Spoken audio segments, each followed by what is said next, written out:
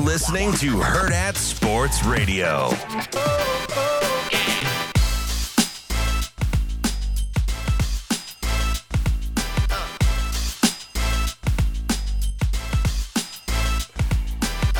Kicking off hour number 3 here on Hurrdat Sports Radio. I'm Ravi Lula. Andrew Rogers here as well. What up? We are on AM 590 ESPN Omaha, ESPN Tri-Cities, and KFOR in Lincoln.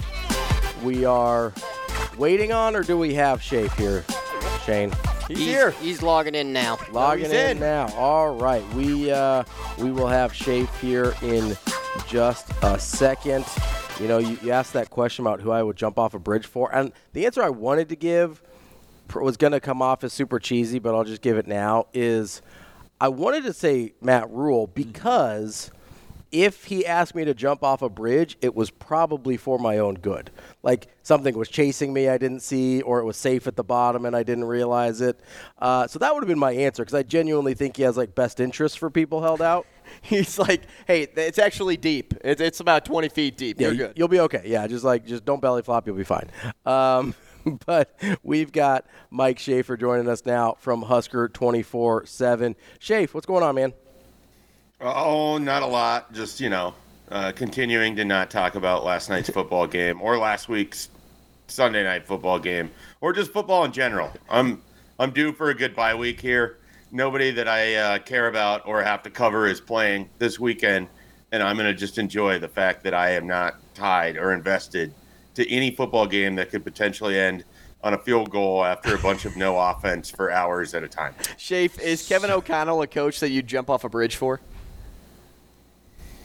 Depends on the week. I mean, it's really – I feel like you get I thought you were going to say really, it depends really on the bridge. well-coached game, and then you show up and it's like, all right, they didn't throw the challenge flag on the Jordan Addison, what looked like a catch to me. It looked like a catch to me, too. The bat. And then you're really aggressive in the middle of the field most of the game, and it gets to – you just need one first down to effectively end this thing. 2 runs right into the line of scrimmage against the number 1 rush defense in the NFL over the last 6 weeks, and a backwards pass to Brandon Powell. It's and then a 22-yard punt. It was great. Love watching football. Highly recommend watching football. Everybody do it. You always are happy when you watch football. I mean, Schaefer, though, okay, we're talking 22-yard punts. We've got 4 turnovers from the quarterback. You probably felt right at home like you're watching a Husker game. Yeah, it's been like this for the last year, more or less. Just a lot of let's see, the Vikings have 6 one-score losses in their 6 games this year. Sounds about right. That sounds Perfect. familiar. Yeah. That's So Dobbs Mania is over. Is that safe to we're good there? I don't know. So it's definitely not the fever pitch that it was when he had to come back against the Falcons and then the big start against the Saints. I still think that there's ways that you can utilize him, but there's a very obvious reason why he wasn't a highly regarded quarterback and has bounced around from several teams.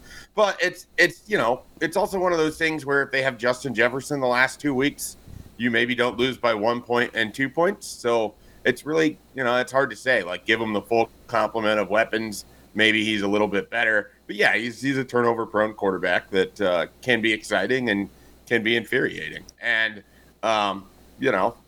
it certainly – I joked the other day that if he could just give his legs and his eyebrows to Kirk Cousins and we could just roll with that, that'd be a pretty unstoppable quarterback. Hey, Schaefer, well, speaking of quarterbacks, this is a great transition into something we were talking about earlier on in the show, development or portal, because that's the question this coaching staff is going to have to answer. Because the easy answer would be development, knowing what we know about this staff, right, because of what they preach. But the problem with that is, fans heard great things about Harburg and Purdy in the spring, and then they preached that development. You saw that development, but then, we got a little sense of what they offered in the fall, and no one was satisfied with that. So is it necessary to make a splash in the portal for the Huskers to get to where they want to be?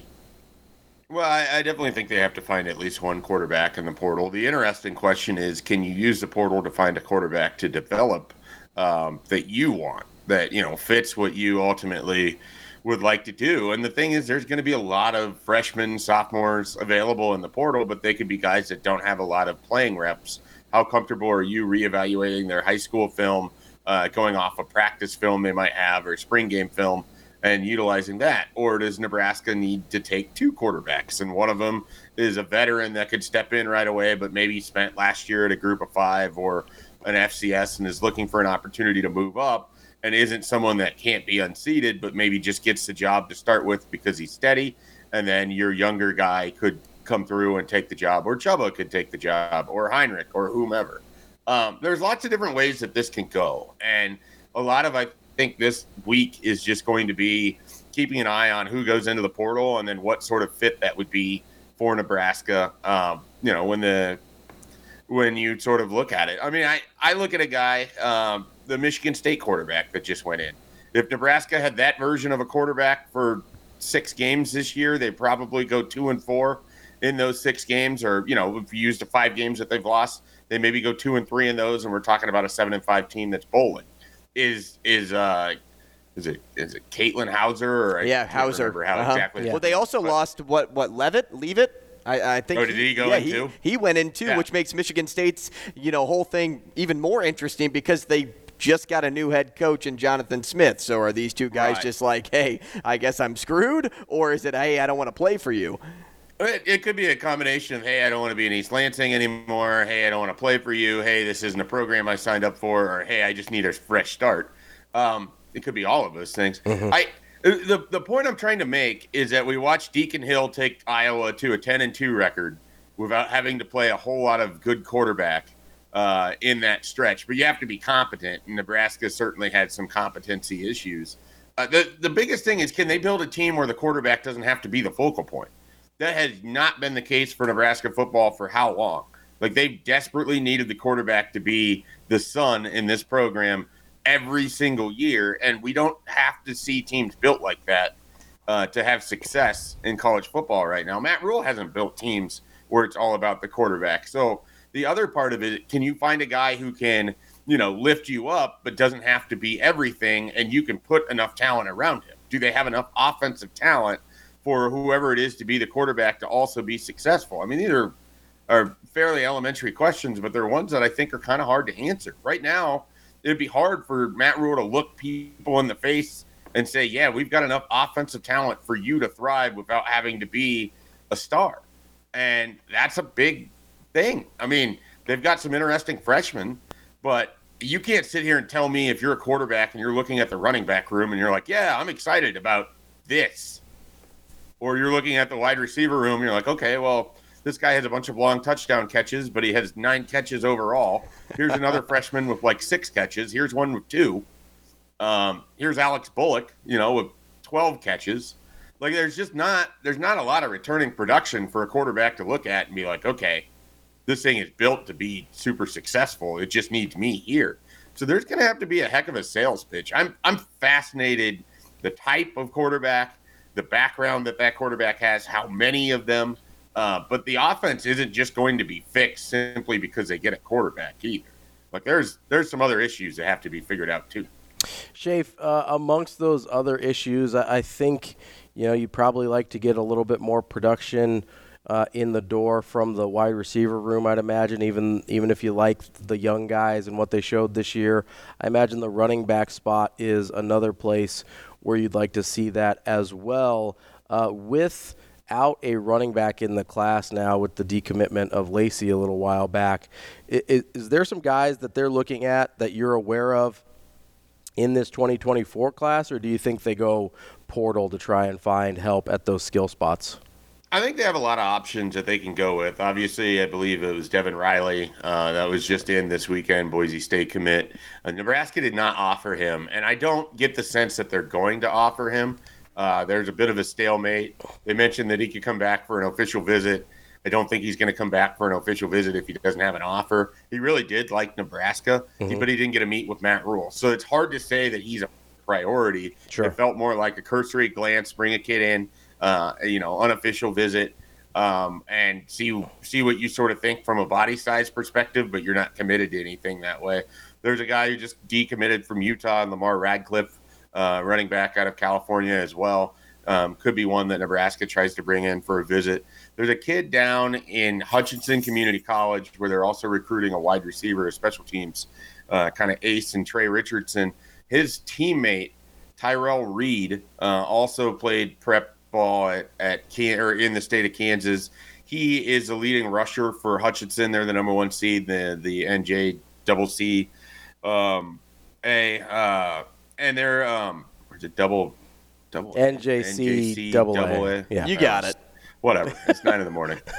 I deserve some grace here, folks. So, there's options for them that are around. I don't know that there's anything that's going to be like, oh, you missed out on a guy that people felt could be maybe your number 1 running back very early in his career in Kawan Lacey. I don't know that there's going to be a 1-for-1 pickup there. I would like to see them go into the portal and get someone who fits sort of a power component for your running back room, because, if you want that body blow thing to be real, you needed more than probably just Gabe Ervin. You're hoping that he would stay healthy. I don't think you can bank on Gabe Ervin. I don't think you can bank on Ramir Johnson. I think Emmett Johnson is a nice complementary piece, but he needs something to go with him. And I think they have to go find that in the portal. And the nice thing is with what they need at running back and wide receiver, I don't think they have to, if you can get a star, great. If you can fall into the next Kenneth Walker, fantastic.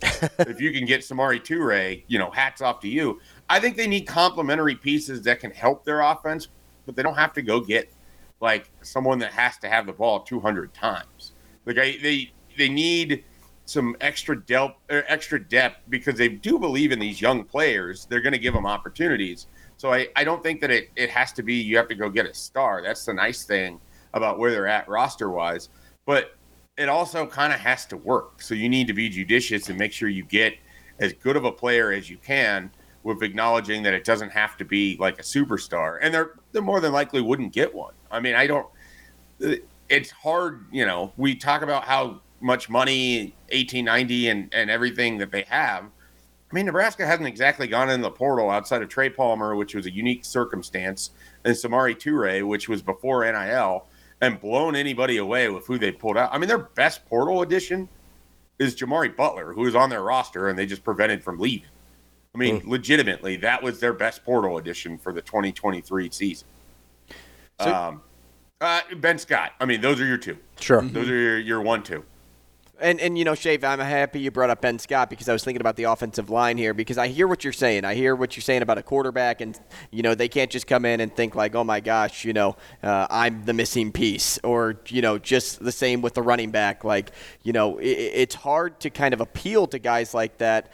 But, when you look at the offensive line and you see the upgrade that they made from last year to this year, and, we know that. But how do you, present that to guys either in the portal or even recruits and saying, hey, look, the O-line, they're on the up and up, and you'll be protected here. You'll have big runs here. Do they have to just hear that from the coaches, or can they see that themselves, do you think? I'm trying to wrap my head around that. I think the easiest way is you take the overall stats from 2022 and then you just push them up against 2023. I think sacks are way down, and I would anticipate that your running numbers look a lot better. And so those 2 things alone, and then you can be like, we're going to have 4 out of 5 starters return, plus guys that have, experience. I think you can utilize the offensive line as a selling point by just doing the raw numbers. And if people want to go in and watch the games themselves and see what would be in front of them, then they're going to do that. But I don't know that you have to, at least surface level, I don't know that you have to do a lot of window dressing, because they're clearly better than they were last year. It'll also be a veteran offensive line that you return to. I would stop well short of saying that they're good. But compared to what they were last year, it's hard to not say that they aren't very improved. And at least as you look at the offense, the most complete part of the offense that they have right now. I mean, they probably know who their starting 5 is most likely to be if they're healthy at this point. You can't really say that about any other position on offense, save for tight end, and they were their own sort of disappointment in 2023. Schaefer, going back to the recruiting class a little bit here, I know we had talked a lot about Carlon Jones and the attention he's been getting from other schools. I know, Carter Nelson had the Notre Dame visit and things like that. Is there any guys in this class that you're looking at as, yeah, I'm not sure they're going to end up actually signing with Nebraska? Like, who would those guys be at this point? The two big ones, Ja'Cory Barney, the wide receiver that committed to Nebraska in July, committed to Nebraska over Miami, and then Arizona has been really involved there, and I think that's something to watch. But he's got a really good relationship with Garrett McGuire, and also his mom wants him to go to Nebraska. And generally in recruiting, moms tend to have a lot of say in what happens. And so the fact that she feels as strong as she does about Nebraska, about her son leaving Miami and going somewhere and just sort of getting out and seeing, what else is out there. And I think that will help. Now, this is a big week. Coaches can go on a road starting Wednesday, I believe. I've got to double check on that, but I think it's Wednesday. And so you're going to get the opportunity to stop by multiple times the Barney household or, the school, and just continue to reaffirm what should already be known to him, which is he's an early enrollee, I believe. He can get here early. He can go practice right away, and he can put himself in position where he and Jaden Doss and Jalen Lloyd, if you want to use them there, can all play a little bit of slot wide receiver. I mean, Ja'Cory Barney played quarterback, running back, wide receiver. I believe he returned punts and kicks. Like, he is the sort of athlete that Nebraska needs to prioritize, even though they already have committed. Like, they need to make sure that kid signs. So he's one of them. Carlon Jones is another. I'm more so than Ohio State. I am fascinated if Mike Elko at Texas A&M will offer some of these Nebraska commits that are in Texas that are nearby. Guys like Gibson Pyle, Carlon Jones come to mind. Those are probably the top two. One's in Houston, one's in nearby Houston. And Carlon Jones has already been to an A&M game this year. He's good friends with the running back that committed last year, whose name is escaping me, but he went to Texas A&M. They trained together. I feel okay about Carlon Jones right now. That's one I'm going to check on today. Hope to have more information at Husker 24/7 on that. But for right now, I think okay is sort of how I feel. But I'm definitely watching what Texas A&M does in the early days of Mike Elko, because it would make a lot of sense for them to look at, okay, these guys are leaving the state. We need to keep some positions here. They, go hard in state right away first year. Carlon Jones makes a ton of sense. Schaefer, you mentioned some guys that can possibly be early enrollees in potential targets. Who are some of the guys in this class that you're most interested in that could be early enrollees that are already committed to Nebraska? Yeah, so we know Kalen's going to be there in the spring. He'll be part of the quarterback mix. I don't think he'll actually be challenging as a true freshman, but he'll be in that mix. So that alone is sort of always interesting to see. Carlon Jones could be an early enrollee, but in this case, his mom wants to see him walk across the stage with his graduation class.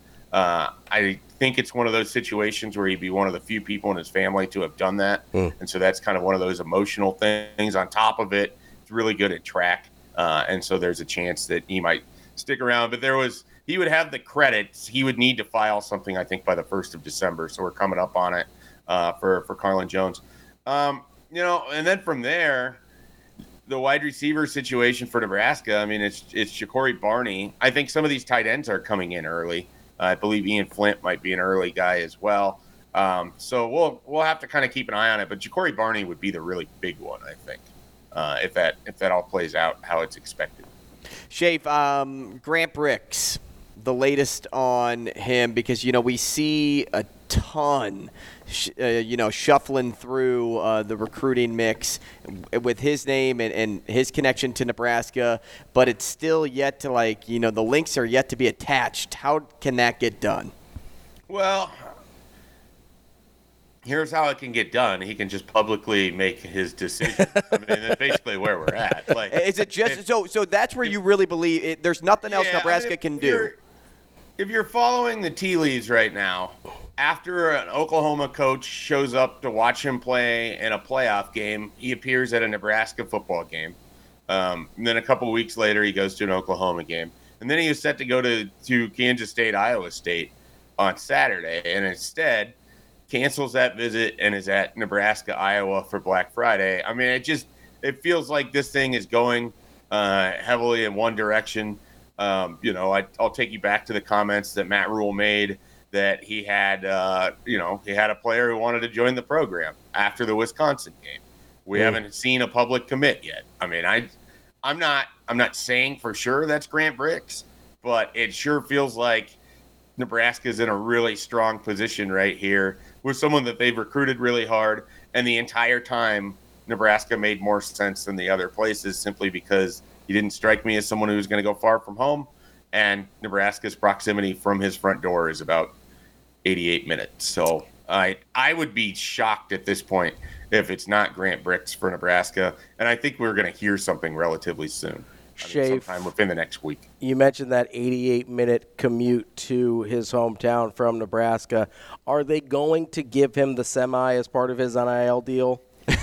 I had not asked that, but that is you'd have to talk with Selden Trucking. I think Monty Selden is the one who handles that and has for years. I don't know that he's in a position to just give away semis. Mm-hmm. But if he is, and the NCAA allows it, or if it's an NIL type gift. That's what I mean. And what we have is Grant Brix is actually a semi-truck driver apprentice.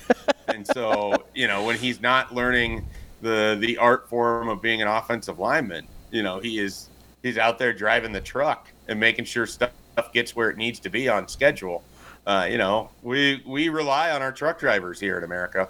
And so we might be relying on Grant Brix pretty soon. Maybe he's going to be an intern with the equipment truck people, and he can, kind of work it in that way. It's a kind of a student work kind of one of those deals like the rest of us had to do that weren't on Division I scholarships. He'll have a full ride. Or he doesn't. He might need to get that. Call Sapp Brothers up, get him a gas card for that semi as well, because that might be where it really gets him. I think there'd be a little bit of a fight if Grant Brix just came out and said not only is he open to being recruited for football, but he's open to be recruited by a trucking company to run the business. I mean, you might get everyone kind of flying in on that one. Werner's knocking down their doors. Here come the Hill brothers. Everybody. Hey, Schaefer, quickly here. You mentioned an 88-minute commute. Try a 4.5-hour commute. There is a quarterback in Algona, Iowa, that is still connected with Nebraska. The latest on Alex Mansky. Yeah, I talked with him probably about 10 days or so ago, and he loves Nebraska. I mean, he just has such a strong feeling towards this coaching staff. I feel good about where they're at with him. He did say, in our interview, he was hoping Nebraska would make a bowl game because one of the things he hasn't been able to experience yet on all of his visits, he wants to just go see a practice. He's been to a game day. He's been to recruiting events. He's been to a training Nebraska's football camp, but he wants to go to a practice because he wants to see what it's like. He wants to see what Marcus Satterfield is like, coaching, and what Matt Rule does during this. And he wants to see what a normal day would have been like for a football player. And so, that's kind of where it's at with him, and he won't have that opportunity until the spring. But I think he'll be committed somewhere before then, and it could be Nebraska. Sorry, Shane. Mike J. Schaefer from Husker 24/7. We appreciate people that recognize the out music. We will talk to you again next week, buddy. All right, guys. Have a good one. See you, Schaefer. That's Mike J. Schaefer, Husker 24/7 Sports. Coming up next, let's do a little bit more Herd at Hot Seat here on Herd at Sports Radio.